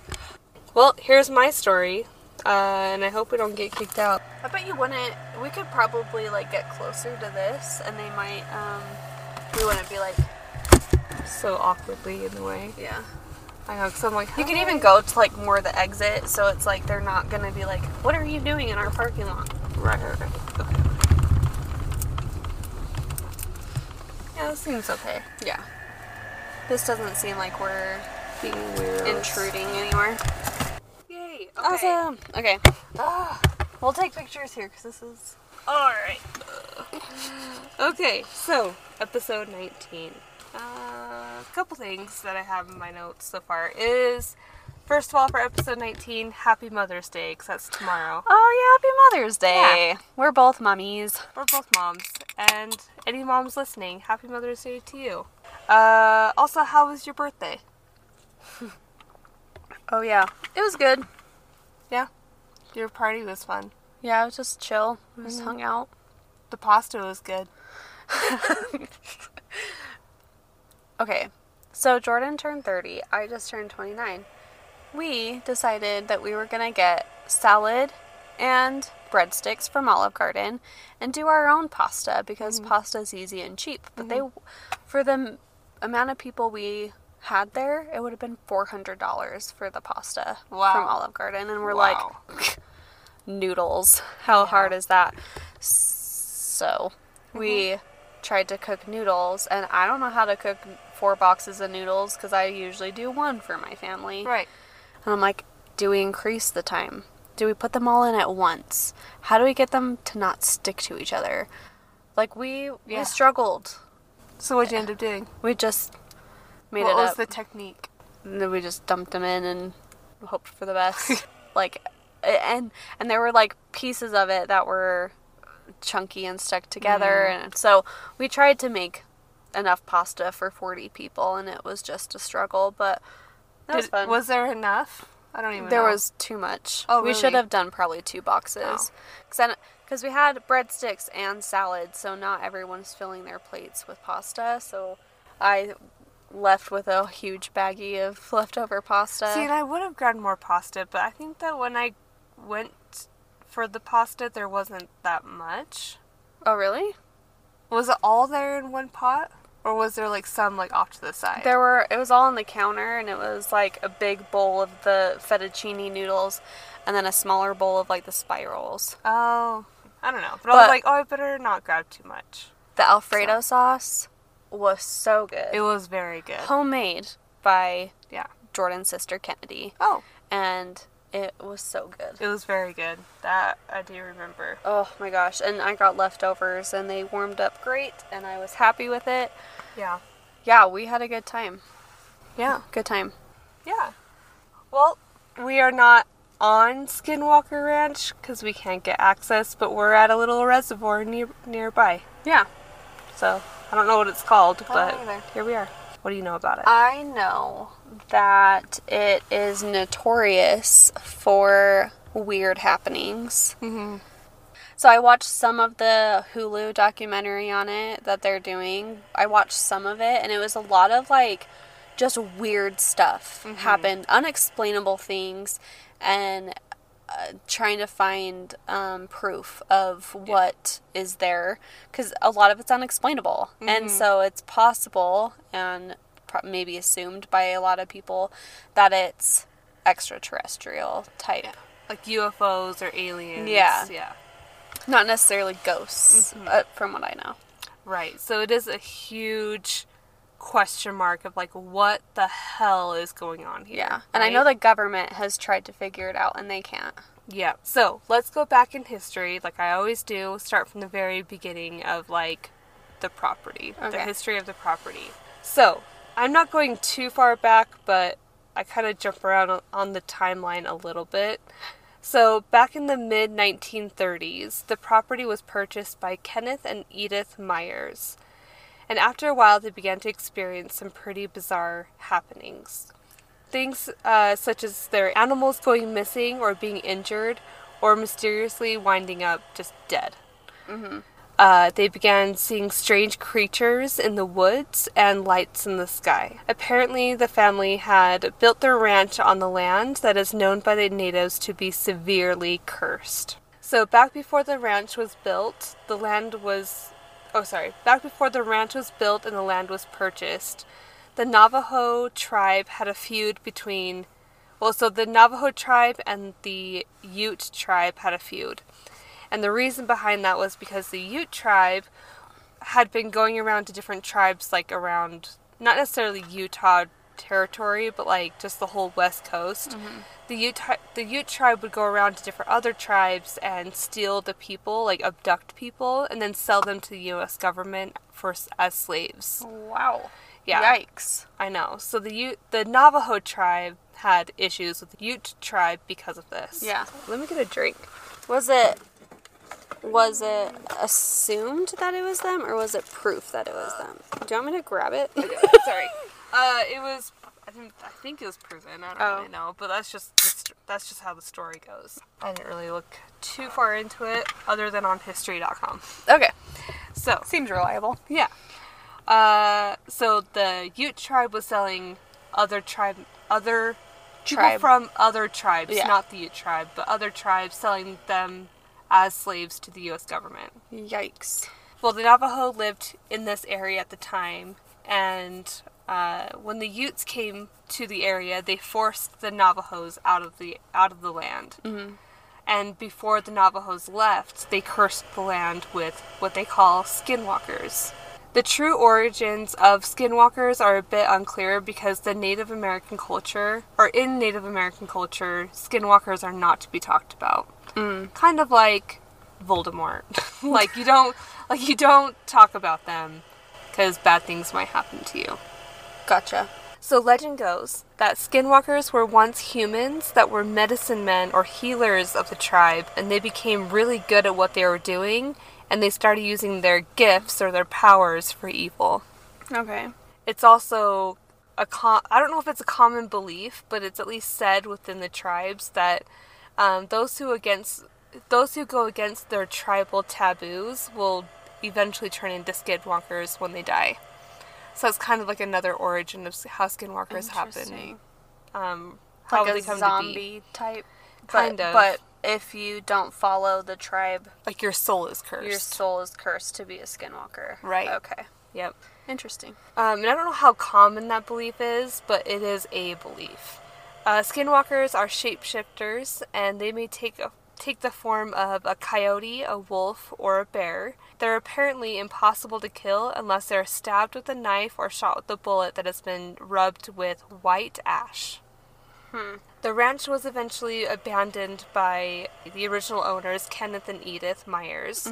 Because of all the strange things that were happening on the property, they eventually just stopped coming to the property because they're like, why would we bring our animals here if they're just going to be killed or injured? Yeah. So the ranch was eventually purchased in 1994 by Terry and Gwen Sherman. And this is where things really start to spark up, like within the media with what are their names? Sorry, I keep losing it. Terry and Gwen Sherman. So it started with them that the media really kind of got wind of what's going on here. Yeah. Let's see. So when they first bought the property, it was way below market value because of everything that was going on and because it was abandoned at the time, so everything was kind of in shambles. Like the grass was overgrown, the homestead was not abandoned. Really, yeah, it was all abandoned. As they got a closer look at the property, though, they began noticing things that weren't quite normal with the property itself, and it started raising questions for themselves. So they noticed that in the homestead building, the windows and the doors, all of them had deadbolts on them, on the inside and the outside. That is really weird. Not only did all of the exterior doors and windows have deadbolts, but the interior doors as well. So like the bedrooms going from one room to another had deadbolts in it. On both sides? On both sides. Wow. So they started like noticing these like weird, quirky things about the property, being like, now why is that way? You know, like why is there a barbed wire around this? Or why is this welded shut? Or why is this whatever? They don't really understand it, though, until the day that they're moving onto the property. They are there with their moving truck, and people are helping them unload the truck with their furniture and things. When Terry, he glanced up and was looking at like the woods, and he sees a wolf out in the distance, and he's like, okay, well, I'm not like alarmed because he's worked on a ranch before, so predatory animals are normal. Yeah, like he was like, okay, well, just so you guys know, there's a wolf out there. We can carry on our way. Just be aware. So everybody's like, okay, cool, there's a wolf out there. But as they're watching this wolf, they also noticed that this wolf was really, really big. Like they said, it was almost 6 feet long. And they said the way that it was walking towards them wasn't a way that a normal predatory animal would behave towards like humans. It was walking towards them in like a serpentine-like motion. And, like, being very, like, brave, I guess you could call it. Like, just not skippering away. Yeah, usually, I mean, I shouldn't say because I don't know anything, but wolves are normally startled by people. Yeah. And, like, coyotes are startled by people. Like, they'd be a little more cautious. I think a bear would be more, like, standing their ground or something. But, like, wolves are normally, like, skittish and, like, get away. Right, exactly. Weird. So the wolf walks all the way up to them. So much so that one of the family members reached out their hand to, like, touch it, and it came up and brushed against the guy's hand. And they were like, that's not normal. And they're watching this wolf, and they're like, is it domesticated? Like, maybe there's an owner nearby that has a domesticated wolf. So, you know, it's acting all calm, it's walking up to them as if it's domesticated. And then, randomly, just in this moment, this wolf then runs up to a gate where some calves and some cows are standing, runs up to a gate and reaches its head through the gate and grabs one of the calves by the neck and tries to pull it through the pen. And, you know, they're like, what just happened? Because this wolf just came up to us calmly, and now it's over there attacking one of the cows. So Terry grabs his rifle and starts shooting at the wolf, and the bullets are not doing anything, not affecting it at all. And eventually the wolf just lets go of the calf and scurries away into the woods, and doesn't act injured, doesn't act surprised or startled, just like, oh, well, I can't get this cow, so I guess I'll give up and go into the woods. So after the wolf scurried off into the woods, they were like, what just happened? But Terry and his son, they run off into the woods to go find it to try and kill it because it was just trying to kill their cows. Yeah. So they're like, you know, we want to make sure that our animals are protected. So they run into the woods to go find this wolf, and they are following these tracks in the mud, and then finally these tracks just stop, and there's no trace of this wolf. Whoa. They just stop in the middle of nowhere. Weird. So that was the first weird thing that happened to them, but they kind of shrugged it off as like, that's weird, but maybe it's normal. So they went about their way, but they were very aware that there's wolves in the area that are not afraid of humans. Mm-hmm. Or guns, for that matter. Yeah. And this was only day 1. So, for a few weeks, they didn't really talk about this experience. They just kind of thought it was weird, but they're like, you know, maybe there's a way to explain it. Yeah. So, but in these first few weeks, Gwen, she starts to have memory problems that she can't quite explain. 2 instances. One time she said that she was bringing in groceries, and she brought all the bags in, put all the groceries away, went into the other room for a moment, came back out, and all the groceries were back in the bags. And she stood there, and the documentary that I was listening to on YouTube, I believe, said that she had stood there for almost 20 minutes trying to remember, did I put those away or did I not? Because I swear I put all the groceries away. But here they are back in their bags. So eerie. Like, it kind of takes me back to the American Fork Canyon where, like, those people missed 3 days of their lives or whatever and don't know what happened or how that time passed. Yeah. That's weird, though, that she was kind of like... It almost seemed like a lapse of time that she was, like, taken back, like, 10 minutes or something. Yeah. Where it's like, how... Like, is it a poltergeist that's just taking all of her groceries out of her fridge and back into the bag, you know? Or is it, like you were kind of saying, like a glitch in the Matrix where it's like she jumped back in the timeline? She would have heard them all go back into the bags. Maybe. So I feel like it's the Matrix. Yeah. That same day, she went to go take a shower, and she hung up her towel on the hook, takes her shower, and she gets out, and her towel's gone. She's like, maybe I just imagined that I did that? I don't know. Well, it wasn't until days later that she found that towel hung up in her closet on the other side of the house. And she's like, first of all, I would not hang up a towel in the closet. Second of all, on the other side of the house. Third of all, how did that happen when I was in the shower? When I remember being pregnant with Levi, and I would put random things in the fridge. And like yeah, like your phone. Yeah, and I'd be like, what the heck?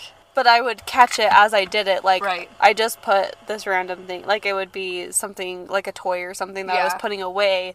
But I put it in the fridge instead of over here. Like, you just did, and you're like, why did I just do that? Like, and take it out. And... Yeah, but it would, like, I realized it in the moment. It wouldn't be, like, days later where I'm like, what the... Right.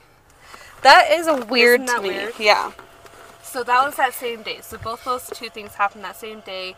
And both those things were just a week or 2 after the whole wolf thing. Mm-hmm.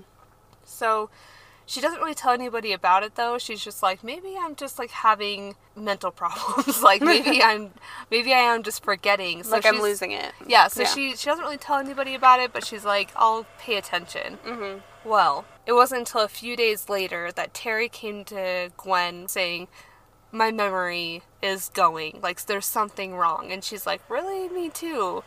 Well, his story is that he was working on building a fence out on the property, and he had this big drill type tool that would, like, drill, like, I don't know, 4 feet into the ground so you can put a post in there. Mm-hmm. So he's working with this drill, and he puts in, like, a few dozen posts, puts the drill down, and he goes inside to take a break. When he came back, that drill was gone. And he tells everybody, hey, where's my drill? I can't do this job without the drill. And they said, we don't know what you're talking about. Like, we were all inside this entire time that you've been taking your break. Like, nobody's been outside. But his drill was gone. Do you want to know where he found it? Where? He didn't find it that day, but he was driving around the property one day, and he looks up, and he sees it 70 feet up in a tree. Just hanging. What? Just hanging in a tree. That's all I need to hear. Right, your story can be over. Yeah, right? Like, things are hanging from trees. A drill is a drill that opens the earth is in a tree. So, once Terry found the drill up in the tree is when he goes to Gwen and says, something's up. Because, remember that drill that I couldn't find? Well, I found it up in the tree. So that's when they start to kind of click that, like, there's something up with the property, but they can't quite put their finger on what it is. Mm-hmm. Now that they're aware, Terry starts to pay attention, and he starts to notice strange lights around the property, like off in the distance, just kind of hovering above like a tree line or like hovering just below, like on the ground. Not really sure what it is, but he thinks that it's probably just people trespassing on the property, because it's like 500 acres of land. Yeah. So he's like, it's probably just people like trying to come out here to hunt or whatever. Yeah. Just didn't see the signs, so it's probably just their headlights or whatever. So one night he sees these headlights off, or these lights off in the distance, and he's like, okay, I'm going to go over there and just tell them to leave. He goes over there, and as he gets closer and closer to these headlights, he realizes that he can't hear the humming of whatever engine this vehicle is. He's like, normally I would be able to hear like an engine or like some kind of noise or something, but I don't hear anything. Yeah. So he's getting closer and closer to these lights, and he's like, oh, those are not headlights, but he can't figure out what it is. And then the lights start to back up from him and then float up into the air. And they just disappear into the sky.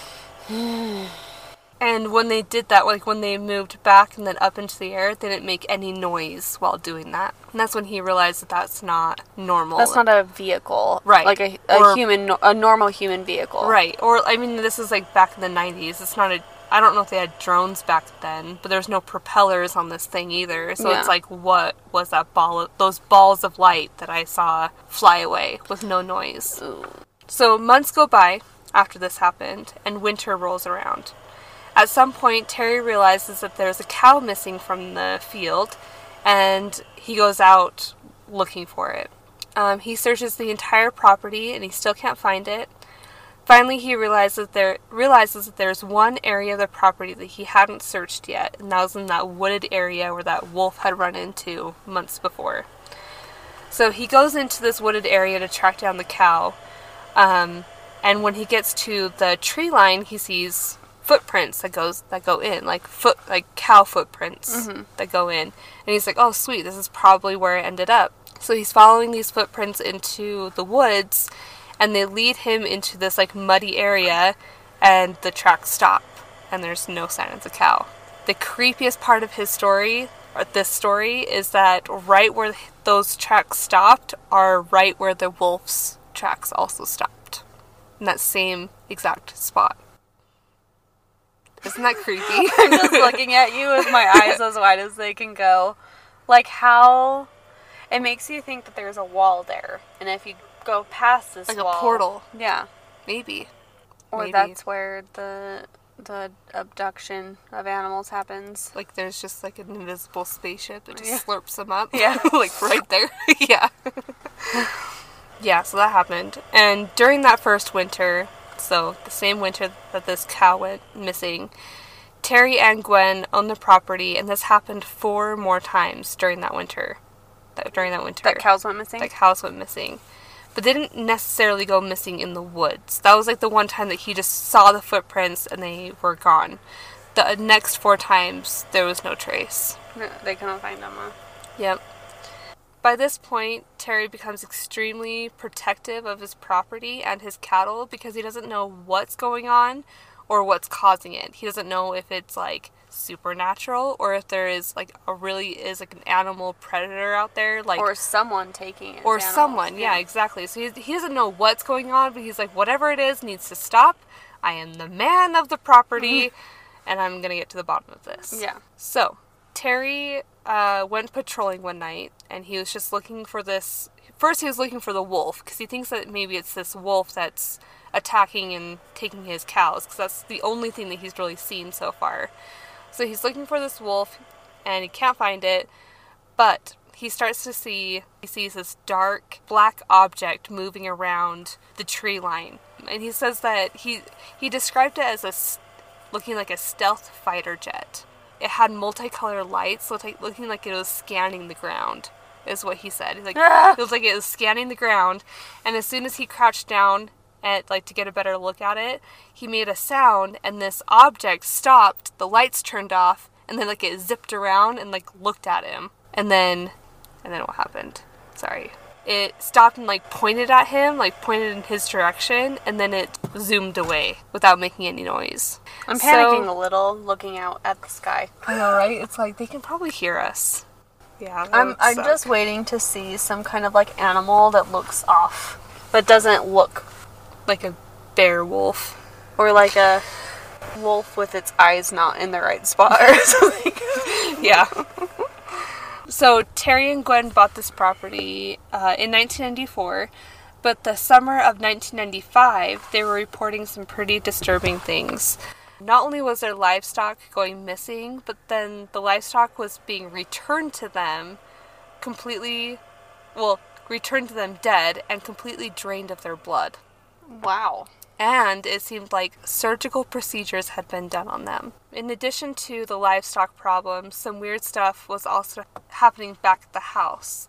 They said that at night, when they looked out onto the property through the windows, they would see several humanoid-looking entities walking around the property looking emotionless. And sometimes the entities would walk all the way up to the glass on the windows and peek their heads in like this. And it says that their faces were emotionless.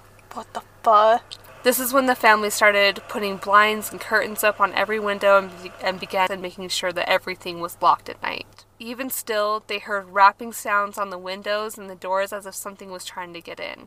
The entities were even trying to communicate to them in a language that they could not recognize. What the hell? This problem became so regular that it became almost impossible for the family to sleep at night. Another night, Terry was sitting out on the porch with his rifle, and off in the distance he saw a bright orange orb type of thing just floating off in the distance. On his rifle he had a scope, so he decided to look at it through the scope to get a better look at it, and like to zoom in and see what it was. When he focused in on this bright orange orb, he realized that what he actually saw appeared to be a portal, because in the center of this orange circle was a bright blue sky, as if he was looking into a daylight window, even though it was nighttime where he was. Holy crap. I'm panicking.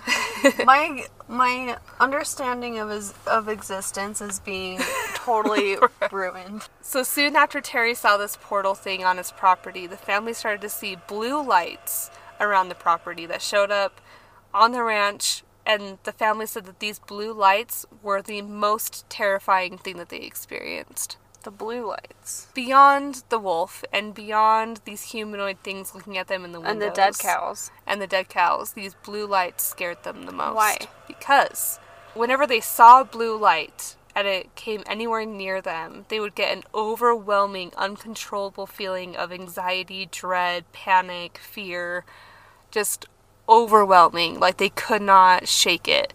But as soon as that blue orb would go away, they felt fine. What? That is insane to me.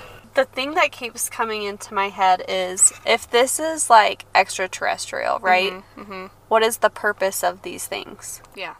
You think of all the nut jobs that are like, I was tested on, I was abducted and tested on, and you're like, but maybe that's what's happening. Maybe it's an experiment, because like we're weird to them, mm-hmm. and they're like trying to figure us out, and in doing that, they're traumatizing us. Yeah.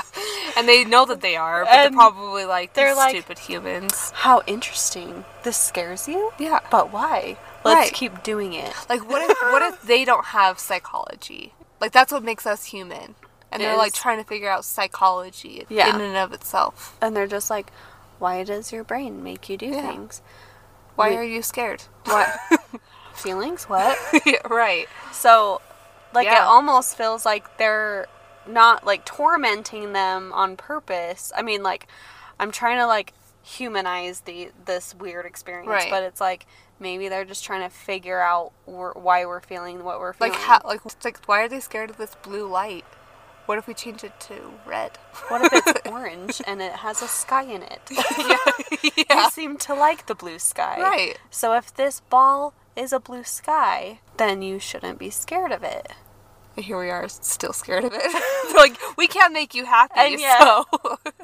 I see sky through a hole, and I shit my pants. So it's like, there's no logical explanation.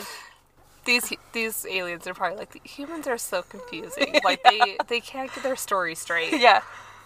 Do blue skies make you happy or not? Yeah. Anyway, when I die, that's what my... Your first question. My first question is, what are they doing? Yeah, why are they experimenting on this? Yeah. Okay, so. Like I get to know anything. I'm just gonna die and I'm gonna know nothing. And I'm gonna be pissed. Wouldn't that be suck if, like, you get on the other side, they're like, and no more questions. Yeah, you're like, but I have so many. Yeah. You're like, I didn't even get to raise my hand. I wanna know. Yeah, seriously. I wanna know. We already sang that song last episode. I know, but it happens every time I say it. So one night, Terry was sitting out on his porch again with his gun, and he was overlooking his property, watching out for these lights and these wolves and things. Then he saw a blue orb hovering off in the distance. His dog started growling and barking at the orb, and it starts to move in the air, like, erratically, and he's like, oh, sweet, like, these dogs are scaring it off. Well, the orb starts to hover over towards the wooded area, and the dogs run after it. And he's like, don't go there. Well, Things disappear. He thinks that this is a good thing. He's like, yeah, go get it, like, chase it off, okay. go. So he's letting his dogs go. Yeah. Well, only a few moments later, he starts to hear yelping sounds and horrible, horrible sounds happening to his dogs. He's too afraid to go check it out. He just goes inside and locks himself in the house without his dogs. Yeah. Cooper's stupid, so he would go. Well, maybe he wouldn't. What would he do?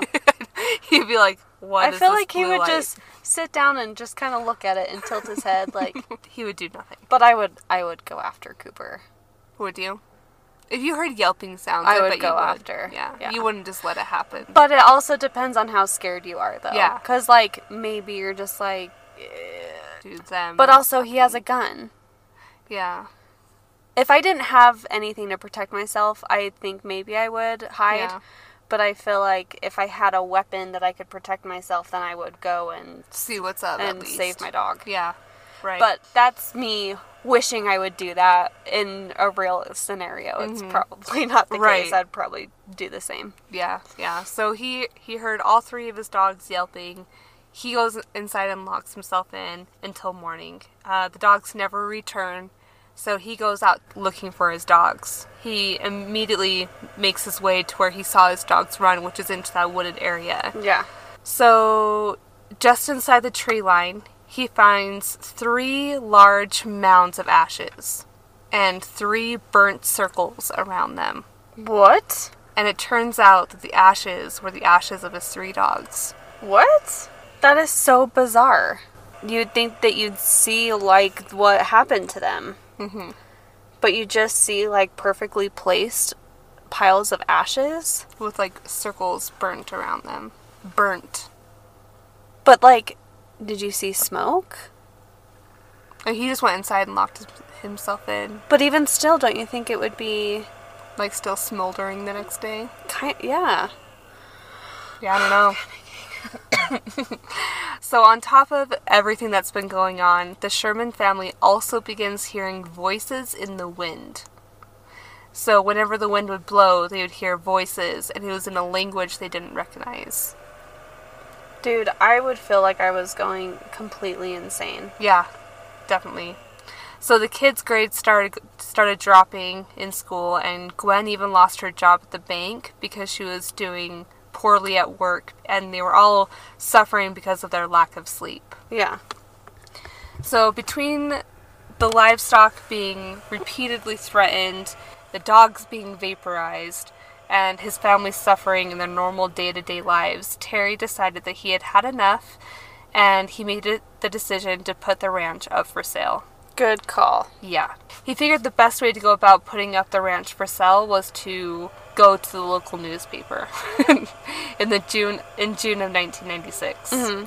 And that is my story for episode 19. Dun, Cliffhanger. dun. What did he tell the What newspaper? happened? Yeah. Next episode will be part 2 of my story where I go beyond Skinwalker Ranch. We tell you about what the aliens want. I will let you know. Thanks. You don't get to know till next time. Yep. So hang on to your tinfoil hats. Yeah. And so yeah, this episode will air on May 15th, and the next one's on May 29th. Happy Memorial Day. Sorry about Ted Bundy, man. I mean, that's one of those things that just kind of suck. Mm-hmm. The You know aliens. what's kind of freaky about aliens? What if we die and become aliens? What if that's really what's happening? I can't do this. I can't think about it because, listen, what? My brain broke. I think you tried to say extraterrestrial, and then your brain stopped on the extra part. Like, what makes it extra? I think I heard your brain. I think you did. Yeah. I'm like, why isn't it just terrestrial? Right. Why are they extraterrestrial? Are we the basic terrestrial, and aliens are the extraterrestrial? So maybe that's our goal. Yeah. Maybe that's what we're here to do. Is right. to prove ourselves that we could also go from basic to extra. Right. Become extra with us at Haunt and Cold. Mm-hmm. Mm-hmm. Okay, well, we're gonna go. So this is over. Till next week. 2 weeks from now. This can't happen every week, you guys. We're pretty stupid, and No. we're not going to subject you to that. No. Well, we give you space to go listen to other well-known, popular, better podcasts. And so you get a little taste of us. You know, it's just that little bit of bitterness in your mouth, so you can go, like, wash it down with some sweets. Yeah, it's like one of those, like, experiences that you're like, I have to try it, and then you are like, no, there's better out there, and then you're like, oh, well, maybe I'll give it another shot. So that's basically what we expect is happening from the listeners we do get.